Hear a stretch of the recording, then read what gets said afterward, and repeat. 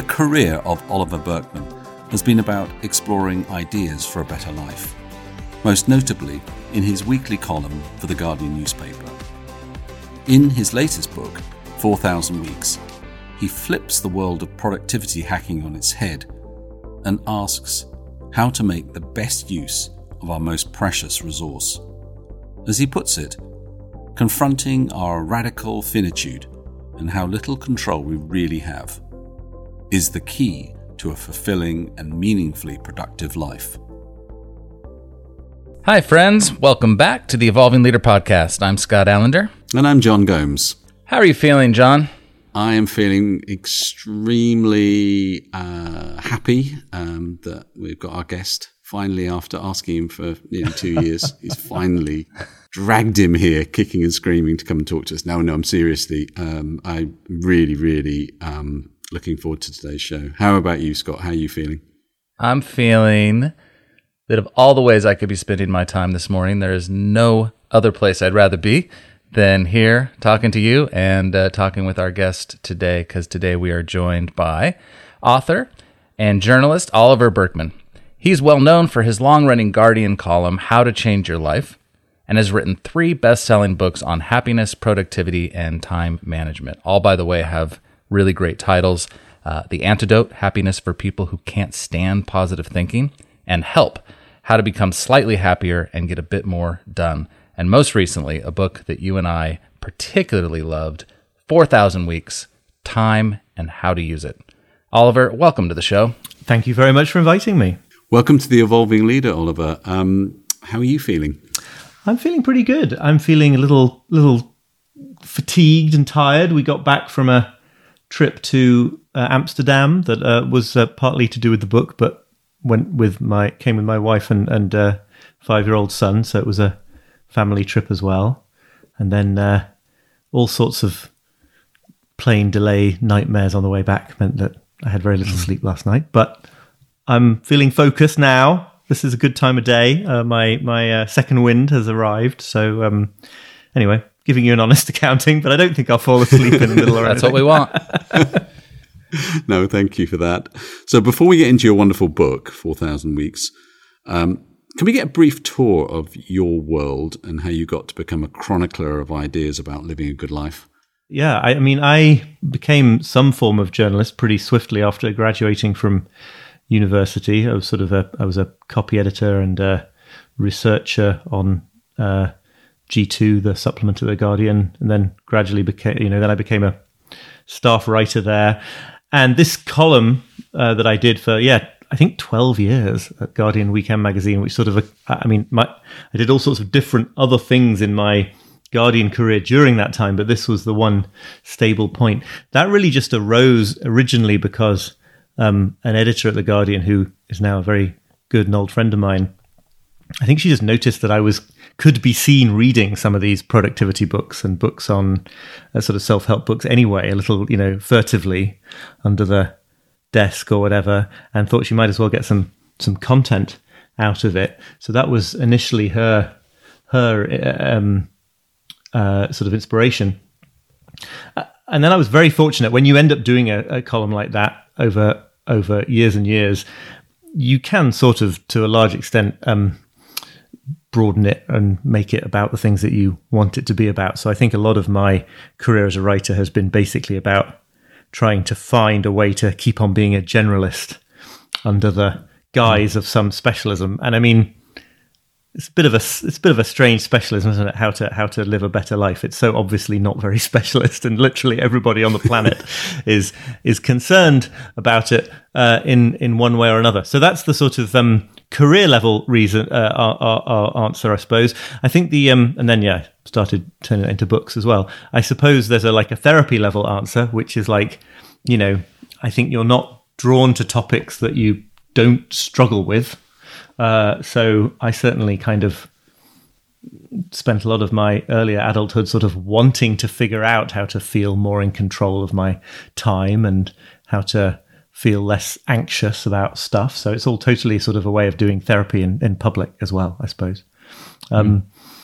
I'm not sure. It doesn't feel from the inside like it has a particular shape to it. That sort of process. It just is like I just have to do it, and I become a strange person to interact with if I don't get to write something for a few weeks.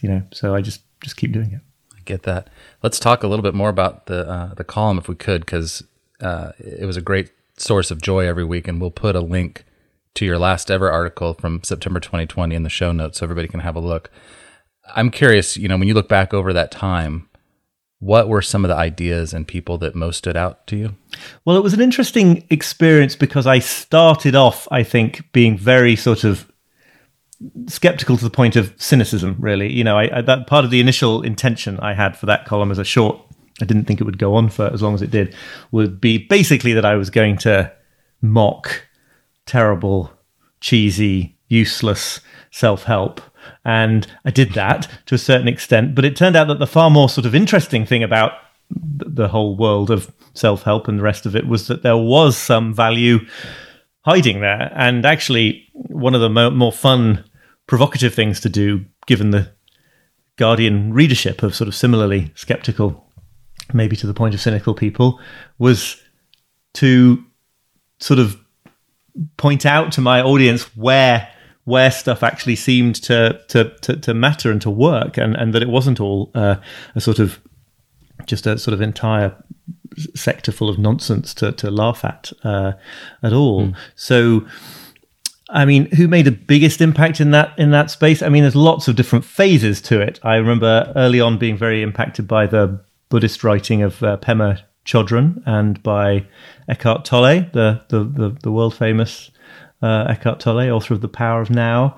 Later on, I got quite interested in Jungian psychology and wrote quite a bit mentioning a Jungian psychotherapist and writer called James Hollis, who's had a big impact on me. And at the risk of sounding like a sycophant, that book that you co-wrote, The Way We're Working Isn't Working, was one of those kind of interventions in the productivity literature that really, I think did form my perspective in a way, this kind of approach that begins to recognize the existence of limitations of stamina and the sort of bodily constraints that we live in, and the fact that whether you're sleeping and eating right is actually related to your ability to produce good knowledge work, and also this sort of pushback against the idea that more and more efficient task processing is somehow the holy grail of doing good thinking and ideas work. So there were a bunch of books like that, but that one really was one of those milestones, I think, as well. So I loved 4,000 Weeks so much that I gave it to all of our clients as a Christmas gift last year. Thank you. So tell us why. Not that big a number of clients. Tell us why you wrote it. I mean, I've got a story there, but I think the real truth is that both the main book projects I've done, it does feel to me from the inside like that's like the only book that I could write at that point.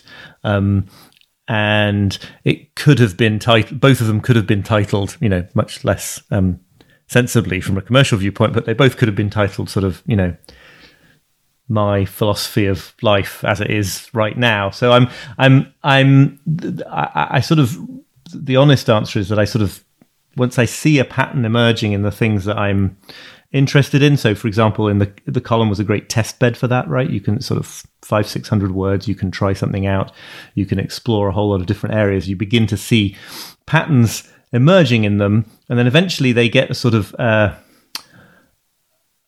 critical mass, I suppose, and then it just feels like I have to grapple with it at that bigger and deeper scale of a book. It sounds a little bit pretentious to talk in these terms, I fear, but it does feel like it's not necessarily a process that I am guiding with my will and my executive control. The other way of talking about 4,000 Weeks is just that it is the story of someone trying to make sense of how to think about time management, productivity, the best uses of time, having already spent years trying and exhausting the possibilities of a more conventional approach to time management. So it was sort of, I had to get to the point where I tested out so many techniques and found that none of them, surprise, surprise, got me to this place of total peace of mind and the ability to do absolutely everything that was ever thrown at me and all the rest of it. So then the book is an attempt to sort of think my way into a more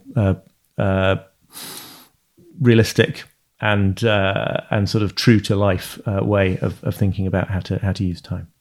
So I found the title itself provocative and sort of disruptive, because I picked up the book and I was like, 4,000 weeks? Is that really all I get? And I had to do the math and get the calculator out and go, well, crap, maybe that is all I'm going to get. A few more. I rounded it down for the sake of a attention-grabbing number, but yeah. But you've got 4,000 left, Scott. No, that's cool. Yeah, exactly. That's the other thing. I know. I'm halfway. I'm 2,000 weeks in. 3,000, maybe. I don't know. I haven't done the math. But how it gets me thinking, how people think about time. And I'm wondering what you found in your research, how is our concept of time changed through the ages, do you think? Yeah, it's a great question. I mean, in a way, I admit that the title is a little bit of a bait and switch, right? Because I think that what you might assume if you just saw that title in isolation would be that it is a book that's going to try to sort of terrify you into living a more meaningful life and convince you that you have to sort of pack every spare moment with something deeply extraordinary. Otherwise, you're not going to feel like you've used your time well.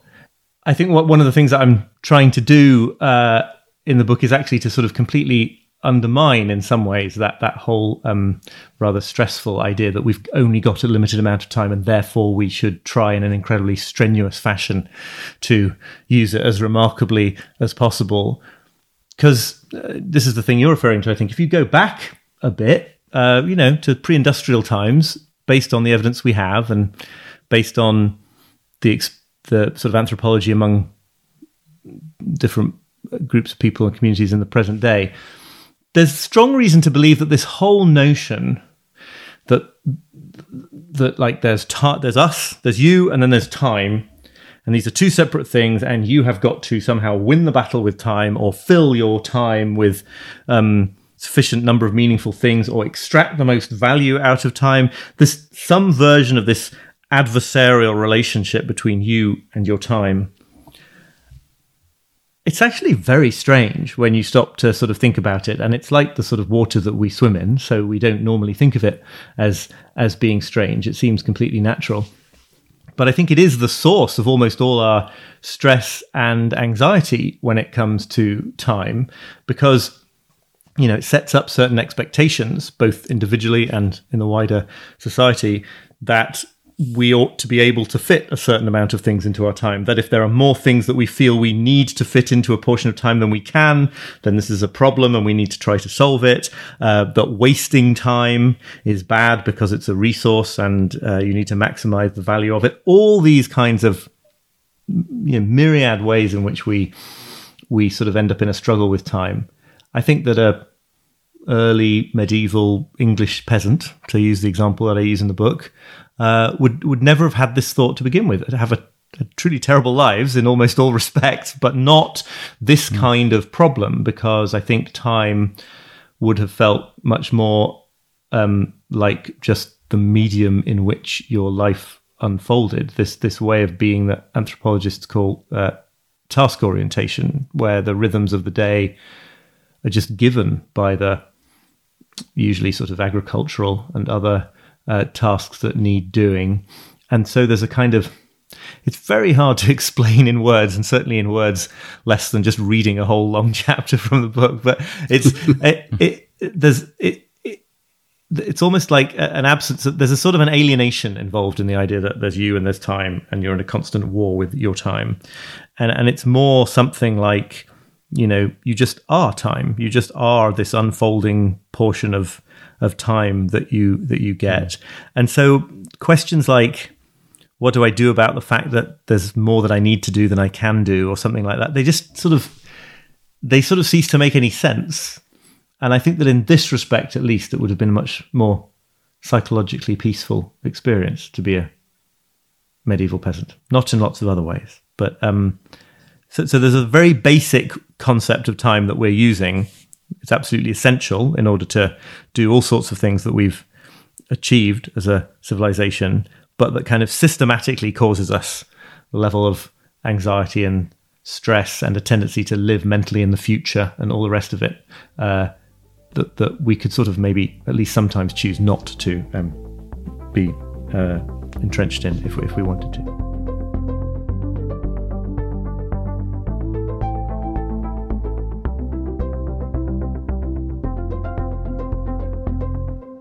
So building on that a little bit, can you tell us a little bit about the paradox of limitation?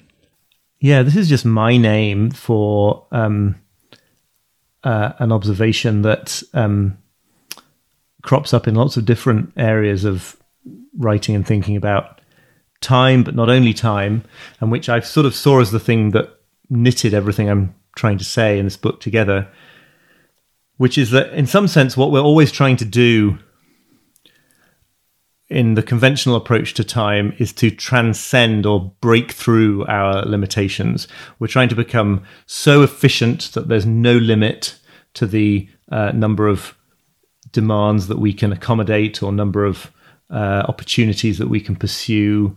We're trying to become so in control or informed about our world that we can feel totally secure about what's going to be happening down the pike.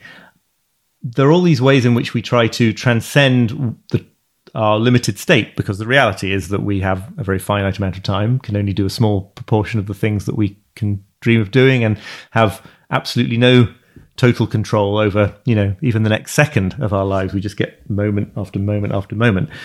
And the paradox of limitations is just the idea that it seems to be a sort of predictable, law, to use that word a little casually, that the more you try to transcend and fight those limitations, the more difficult and overwhelming and stressful and lacking in meaning life seems to become. And by contrast, the more that you confront and face up to and really try to sort of live wholeheartedly inside and in recognition of those limitations, the more peaceful and meaningful and productive and accomplished life becomes. So it's just a paradox because it seems like a defeat. It seems like resigning yourself to a bad situation, but it is, in fact, I argue, the precursor to doing the most impressive and meaningful things that you're capable of. There's so many ways in which you explore this in the book, and it's very difficult because your book is at its root a kind of philosophical exploration of all this. So you explore it in lots of different ways. So to ask you to summarize it with a headline is has its limitations. So putting a pin on that, if this question isn't a great question, then we can find a better one. But you describe how the German philosopher Martin Heidegger argued that our finite existence is bound with time, and that most of us spend our time denying that fact, either through distraction or denial. So can you tell us what we can take away from this thinking by flipping that constraint of mortality? Yeah, I mean, I suppose a practical example of this very, very sort of obscure point is just that it's the idea that a lot of the things that we do, that where we tell ourselves maybe that what we're doing is making the best use of time or managing our time well, pursuing a productivity system, something like that, that the real motive there is to avoid feeling the pain and the discomfort that come with being a temporarily limited human, right? Because the obvious fact is that if you only have so much time in a life and in a day, then tough choices are required. You can think it would be wonderful to spend 12 hours a day deeply absorbed in your work, say. You could think that it would also be wonderful to spend those 12 hours deeply absorbed in your family life, maybe 20 other different things that would all be meaningful, but you actually have to choose. If we were if we were gods, if we could be sort of omnipresent, we could live all those lives at once, but we can't. So being finite means endlessly making these kind of tough choices, and they don't always feel like tough choices in the moment, but there is this kind of built-in sort of tragedy to being human, which is that anything you decide to do, you're deciding not to do other things. You can't know that it's the right choice in the present moment or even in the future. Like, any venture that you engage in, you can't know that a different venture wouldn't have been more fulfilling or successful or any of the rest of it. And all of this adds up to a kind of a painful situation. And Heidegger and various other people, as I understand them, were simply saying that we go to very great lengths to not feel those high stakes in our lives. We go to very great lengths to continue kidding ourselves that we're working on becoming so productive and efficient that, soon we'll be on top of our lives and we won't have to make these tough choices. Or for other people, it could be sort of deep procrastination, right? The other end of the scale, right? If you're really in love with the perfect idea of the novel you're going to write one day, or the perfect relationship that you're going to be in, then the best way to hang on to that feeling of being in control, of being a sort of god over your time, is obviously not to launch in on that thing at all, because then you just get to cherish the perfect fantasy. So in all these different ways, we're sort of holding ourselves back from the truth of our situation and pursuing all these kind of neurotic ways of interacting with the world, which are really there to help us not have to feel this rather tough and unpleasant fact of being limited. And so, to turn it on its head, I think stepping more fully into the reality of our situation and being more willing to face up to those limitations, to the necessity of tough choices, to the fact that you will have to give up some goals and ambitions in order to focus on others, to the fact that, missing out on stuff is just absolutely guaranteed. It's not something to be avoided, and a whole lot of other ways in which our finiteness affects our lives.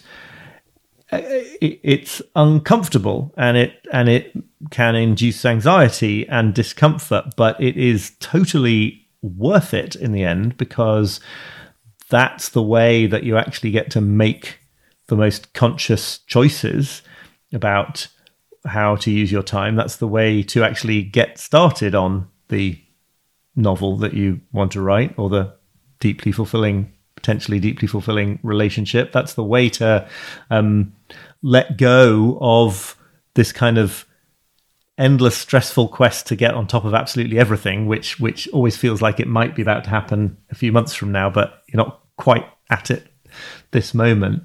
And so it's completely worth it. But it's like, really difficult, because it involves sort of facing unpleasant facts about our situation. So it is philosophical, but I think it's pretty practical too, ultimately. Let's stay with distraction a minute longer. A, because I've got a real problem with that. And B, because I just find it such an interesting topic. And as you're talking right now, I've been working on my own book deadline recently for a project. And I found many times when I sat down to really engage with it that I'd pause and go, I really need to go clean the garage. Right. I think that's more important. I've been putting that off. And I imagine that many people listening to you right now are thinking about ways that they distract themselves. So I don't want to belabor it, but I think it's worth going deeper into in what way, how are we using distraction as avoidance? And is there any usefulness, on the other hand, for positive distraction? Does that ever play into the what's going on? Yeah, I mean, I think the distraction is another. I talked about people trying to avoid the reality of their limitations by being obsessive productivity geeks, like I certainly was, and I talked about them being sort of chronic procrastinators, which is also me in some ways.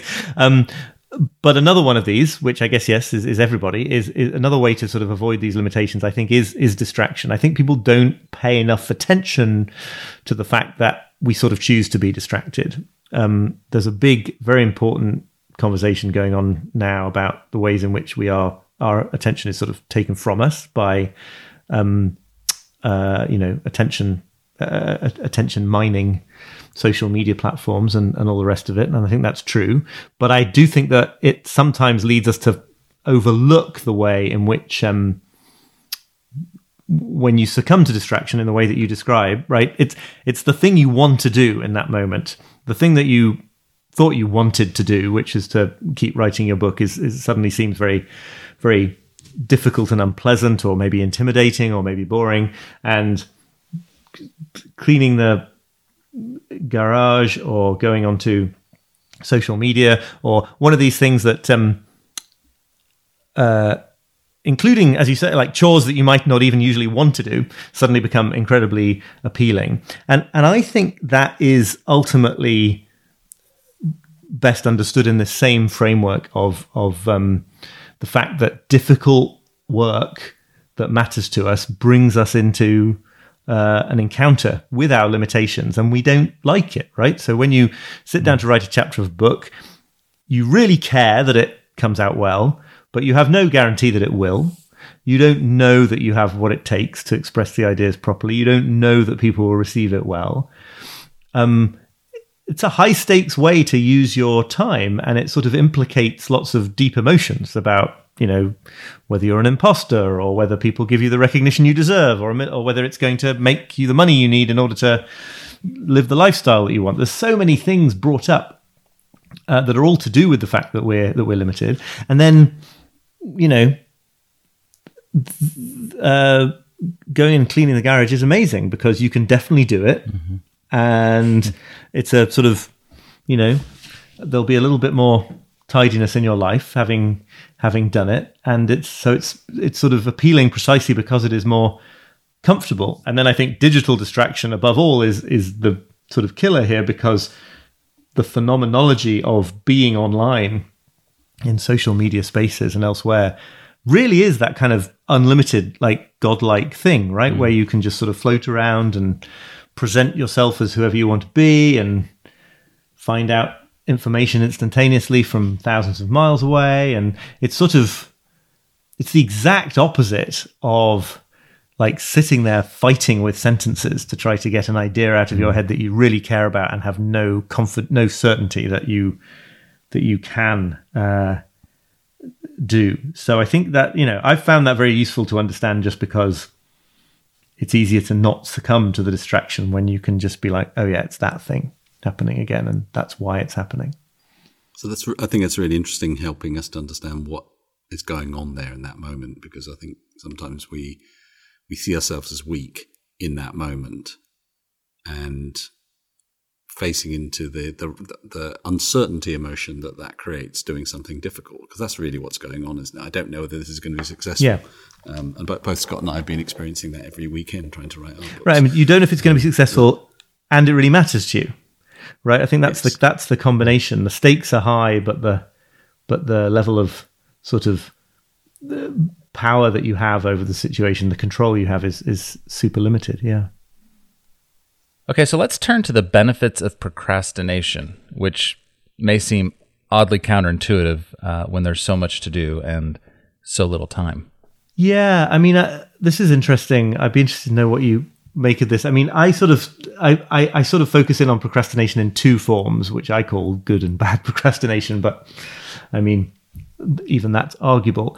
I start from this premise that if you define procrastination in the sort of most basic sense as, I don't know, failing to make progress on tasks that matter to you in some way, then obviously the fact that we're so limited in our time and our capacity to pay attention to multiple things at once, and that we don't have, means that we're going to be procrastinating on almost everything at any given time. And so I quote this meditation teacher and author, Greg Kretsch, that actually procrastination is something to get better at rather than something to eradicate. The question should be not how do I not neglect anything that matters, but given that I must in any given day or month neglect almost everything that matters, how am I going to make those choices the most wisely? And first of all, just seeing that that's the situation is incredibly freeing and motivating in my experience, because you can stop beating yourself up for the sheer fact that most of the projects you'd like to implement in your life are not going to get implemented this month, this quarter, whatever. You can sort of, if it's a guarantee that something and lots of things are going to be neglected, or that some people are going to be annoyed with you for not moving forward on something, or that some things that you care about are just not going to be progressed at the moment, well, then it's much, much easier, I think, to just make a considered decision about which ones to focus on for now, as opposed to all the others that are going to be left. And then secondly, neglected for the time being. And then secondly, you avoid that temptation to sort of dissipate your attention and energy over so many things that you never make progress on any of them. Because I think a classic experience there, for me anyway, was always that if you're trying to sort of move forward on 10 major projects at once, not only do you divide your time and attention and energy by 10 among them, so that they're all going to move much more slowly, but in fact it's worse than that, because every time any one of them gets difficult, even without realizing you're doing it, you just move to another one. So you never end up going through the difficult and usually most productive phases of any of them. So it's actually worse than just sort of dividing your time and your attention by 10. So that's what I mean by sort of, I call it good procrastination, but I think maybe inevitable procrastination is really the point. The idea that we start from this basis that almost nothing is going to get done today out of the set of things that potentially matter, and that's just a given, that's just baked into the situation. So then that's actually a reason to just make wise choices about a few things to focus on. But then there's also that kind of bad procrastination that I mentioned, talking about just before, where actually one way of maintaining the illusion of control over life and the world, and the one way of maintaining the sort of fantasy that we don't have to make these difficult decisions about what to neglect and what not to neglect and all the rest of it, is just to kind of cherish fantasies about how great something's going to be when you finally get started in on it. But never actually to get started in on it, because then you would have to experience the sort of discomfort of it becoming imperfectly real, I guess. This is also refreshing to me, and it sort of flies in the face of most pop culture messages that you hear out there about, never settle. But what you're saying is, living life to the fullest requires settling. Both in a personal and perhaps, this is a leadership podcast, I'm wondering, in the context of organizational life, what might accepting, inevitable limitations and the need to settle and, all the things you're discussing, how might that be thought about for leaders that are listening right now? One obvious way that springs to mind is just to have a very clear-eyed understanding of what prioritization means and what is really entailed by selecting priorities. I think that for a lot of people, the hope, the sort of secret, unspoken hope behind a lot of productivity systems and a lot of approaches to goal setting and prioritization is that you're going to find some secret back door that means you don't actually have to jettison or put onto the back burner anything, really. So you're going to come up with some way of thinking about goals and implementing goals that requires no sacrifices. But of course, our finite situation is such that any decision to focus on something on a priority for a certain amount of time is inevitably creates what I think it was Peter Drucker called posteriorities, right? There are things that you're deciding whether you acknowledge it or not to focus on. And in my, I don't claim to have done deep amount of sort of business school type research in any of this, but it seems to me that is probably a relatively easy lesson to learn if you're a kind of a 3-person startup extremely aware of the limited capacities of your organization, the idea that you're going to put sort of almost all the nice to have features of that you'd like to build for your app or your company or whatever, the idea that you're going to put almost all of those on hold because you've only got the bandwidth to focus on one or two of the most important ones, that seems to me something that is probably a lot easier to understand in a tiny organization, and a lot easier to lose sight of in a large organization where the same rules of finitude still apply. It's just a group of humans. They're capable of doing more if there are hundreds of them or thousands of them, but still not capable of doing everything that occurs to them as something that would be good to do. And I have the sense that there is a bit of a chronic issue of devising plans, organizational strategies. You'll know more about this, so tell me if you think it's a straw man, but organizational strategies that are aimed not at clarifying what will be focused on and what will be neglected, but on finding a way to not really have to feel like you're neglecting anything, and that are focused, again, not on finding ways to move forward into a sort of perpetually uncertain future, but rather in finding ways to persuade people persuade the people at the top of that organization that they know what's coming in the future. Again, serving these motivations of sort of emotional avoidance rather than facing up to the truth of it. So I think that sort of idea of being very open and honest about the fact that to focus on something as a key organizational priority means to not focus on other things, and giving other people in the organization permission to not focus on those other things. Mm-hmm. I mean, in a way, this is just a big extrapolation of that question that one hopes that people are empowered to ask in an organization, which is like, okay, if you'd like me to focus on this for the next month, what are the things you'd like me to stop focusing on? Which I think is probably hard to ask in a lot of cultures, but I think it is particularly, yeah. Hi, Phil Kirby here, producer of the Evolving Leader podcast. 4 seasons and over 70 episodes featuring conversations with an incredible mix of guests. For example, back in season 1, John and Scott spent 2 episodes talking to Dr. Lisa Feldman Barrett. Dr. Barrett is Chief Science Officer for the Center for Law, Brain and Behavior at Harvard, and is among the world's top 1% most cited scientists. And her work is profoundly changing our understanding of the brain, and in particular, our emotions. Fascinating and important listening for the Evolving Leader, and I'll add links to the show notes. We have a question that's just come in from one of our listeners who loved your book. He runs an engineering company called I Am My True Flow, and his name's Mark Bloxham. He said, "I'm really interested on the thoughts or experiences in this building on what we've just been talking about, how the mindset shift that underlies 4,000 Weeks can be effectively applied in an organization. As a leader, what steps can be taken to normalize a change in the philosophy, whilst at the same time prevent it from being misviewed as an invitation to stop making plans for the future?" Yeah, I mean, look, this is a great question. I'm not sure I have a great answer. It is this question of how you sort of scaffold these kinds of insights into daily practice. It's like absolutely where my mind is at the moment.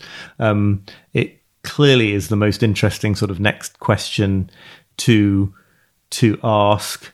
I'm not too worried about the misuse part, because I think that is ultimately just a misunderstanding. If you think that that sort of a commitment to pure spontaneity is somehow necessary in order to embrace the truth about limitation. But the first part, I mean, I think about this all the time. I've been going around giving some talks to various people, trying to set out some preliminary ideas in that respect. I think that in the end, what I've found from my personal experience is this is not, even for me who wrote this book, it's absolutely not a matter of a kind of single lightning bolt cognitive shift that then just naturally manifests itself in changed practices. I think you do need to sort of build those practices in. And, in the back of the book, I have a list of more sort of focused on the individual level than an organizational one, but I do have a list of sort of 10 practices that I think sort of they embody this way of being in a way that you can sort of do whether or not you happen to be right this moment in this kind of wonderfully enlightened state of having seen the truth of the human condition. That it's not always going to operate at 9 o'clock on a overcast Monday morning.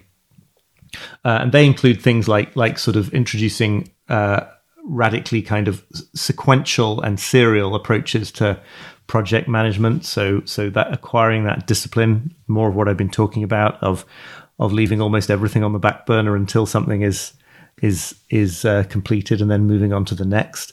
I think that the role of patience there's a whole chunk in the book on this, and I think that is probably undervalued in the organizational setting, because I sort of go into more detail there about why I think that the willingness to resist the urge to do everything faster and faster is actually, I think it's not just better for well-being and sanity, but actually is a quicker path to better outcomes, because that urge to go faster and faster just is another manifestation of the desire to transcend all limitation, and the willingness to slow down to the speed that things require to give sort of creative processes and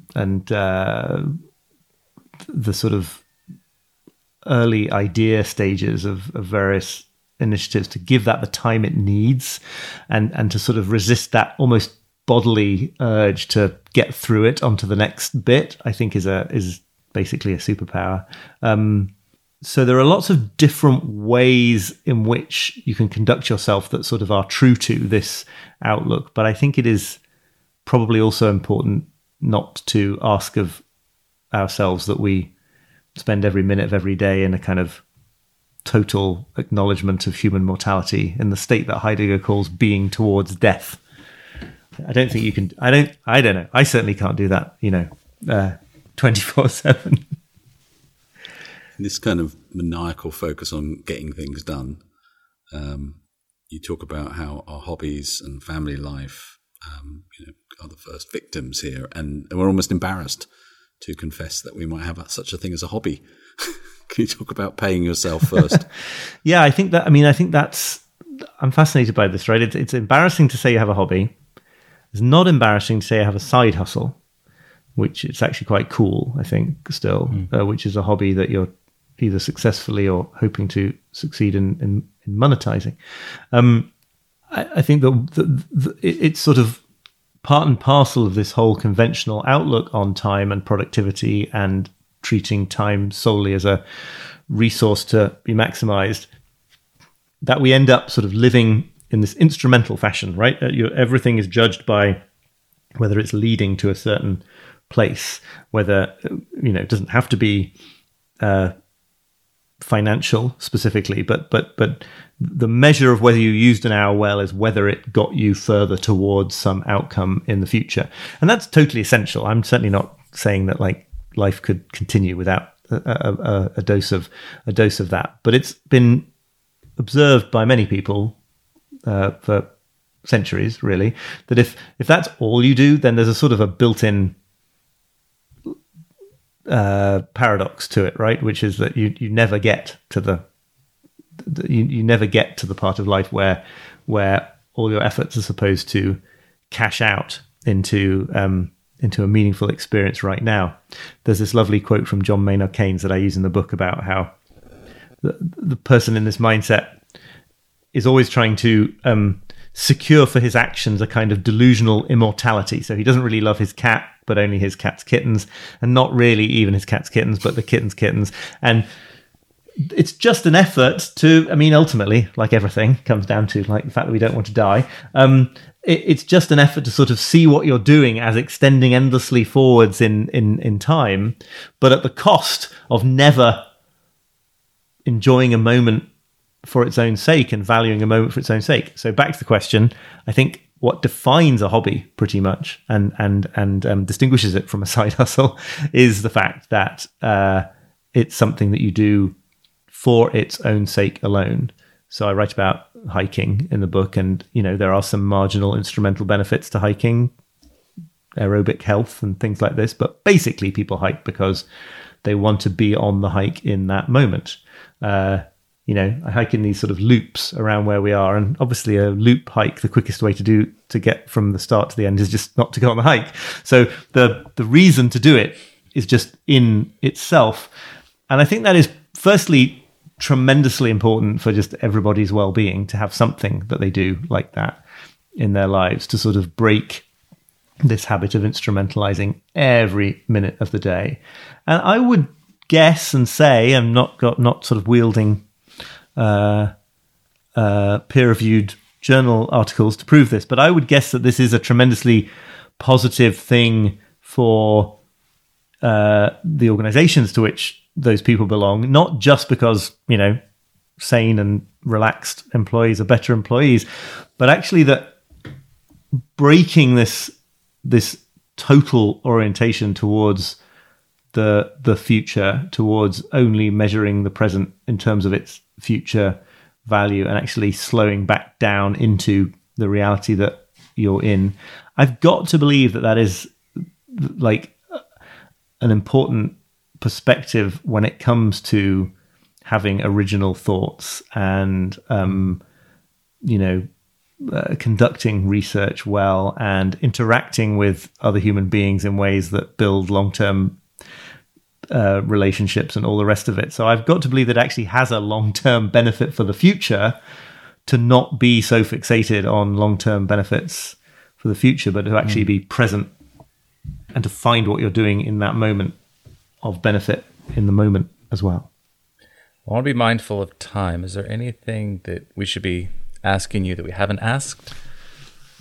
I'm interested. I mean, if it's allowed in the format of this podcast, I'm interested in your thoughts, not necessarily about bridging the gap from insight to action about my ideas necessarily, but just this general question, which I'm sure is like the absolute daily stuff that you deal with on some level. This question of going from, the knowing doing gap or whatever. I suspect there is no single answer to this. Otherwise, that person would have written the only business book that matters and would be a multi-billionaire, and that would be an end to, all consultancy and all thinking on this stuff. But this question of going from sort of insights about the nature of work or the nature of reality that seem meaningful to the daily practices that bring them into being. I mean, I'm really interested in where your heads are at on that too, because that seems like more your expertise than mine. I think it's a really interesting question because it is at the root of virtually any kind of effective change around self-help or performance well-being and so on. And I think often what I see is that people confuse an intellectual grasp of an idea with the real choice and also how it makes them feel. So there's a number of different steps on it. And I think first is actually, well, why is this idea important? If you understand something, you've parked it in a kind of intellectual space in your brain, which says, yeah, that's a cool idea, but it doesn't actually connect with purpose. It doesn't connect with who I want to be. So I think there's a lack of imagination, or there is a need for imagination in it.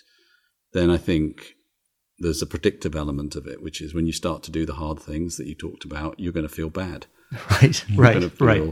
You're going to get an emotional reaction, and those emotions are typically misread. So, like you said, with being distracted,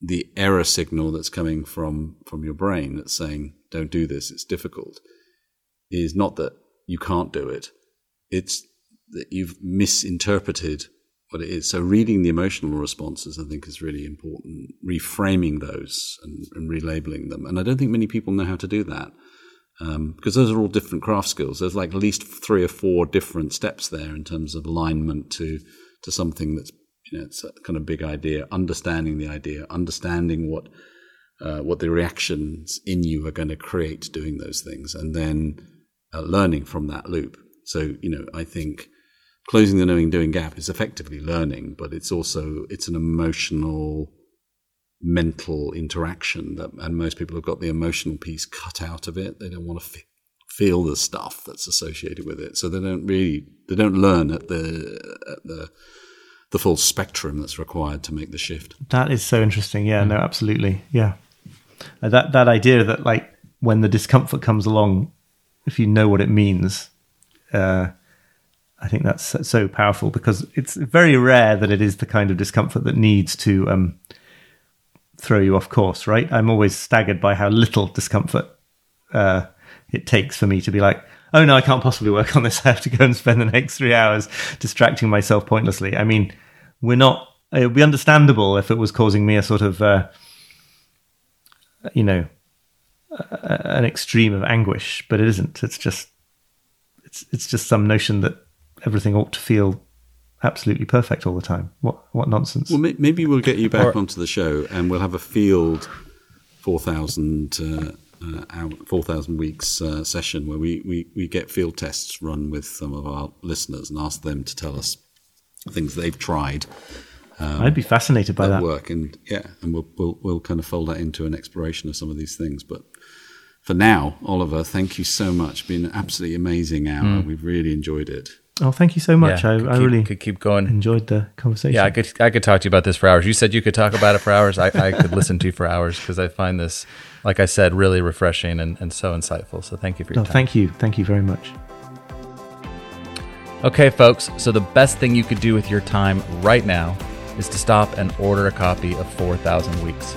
And until next time, remember, the world is evolving. Are you?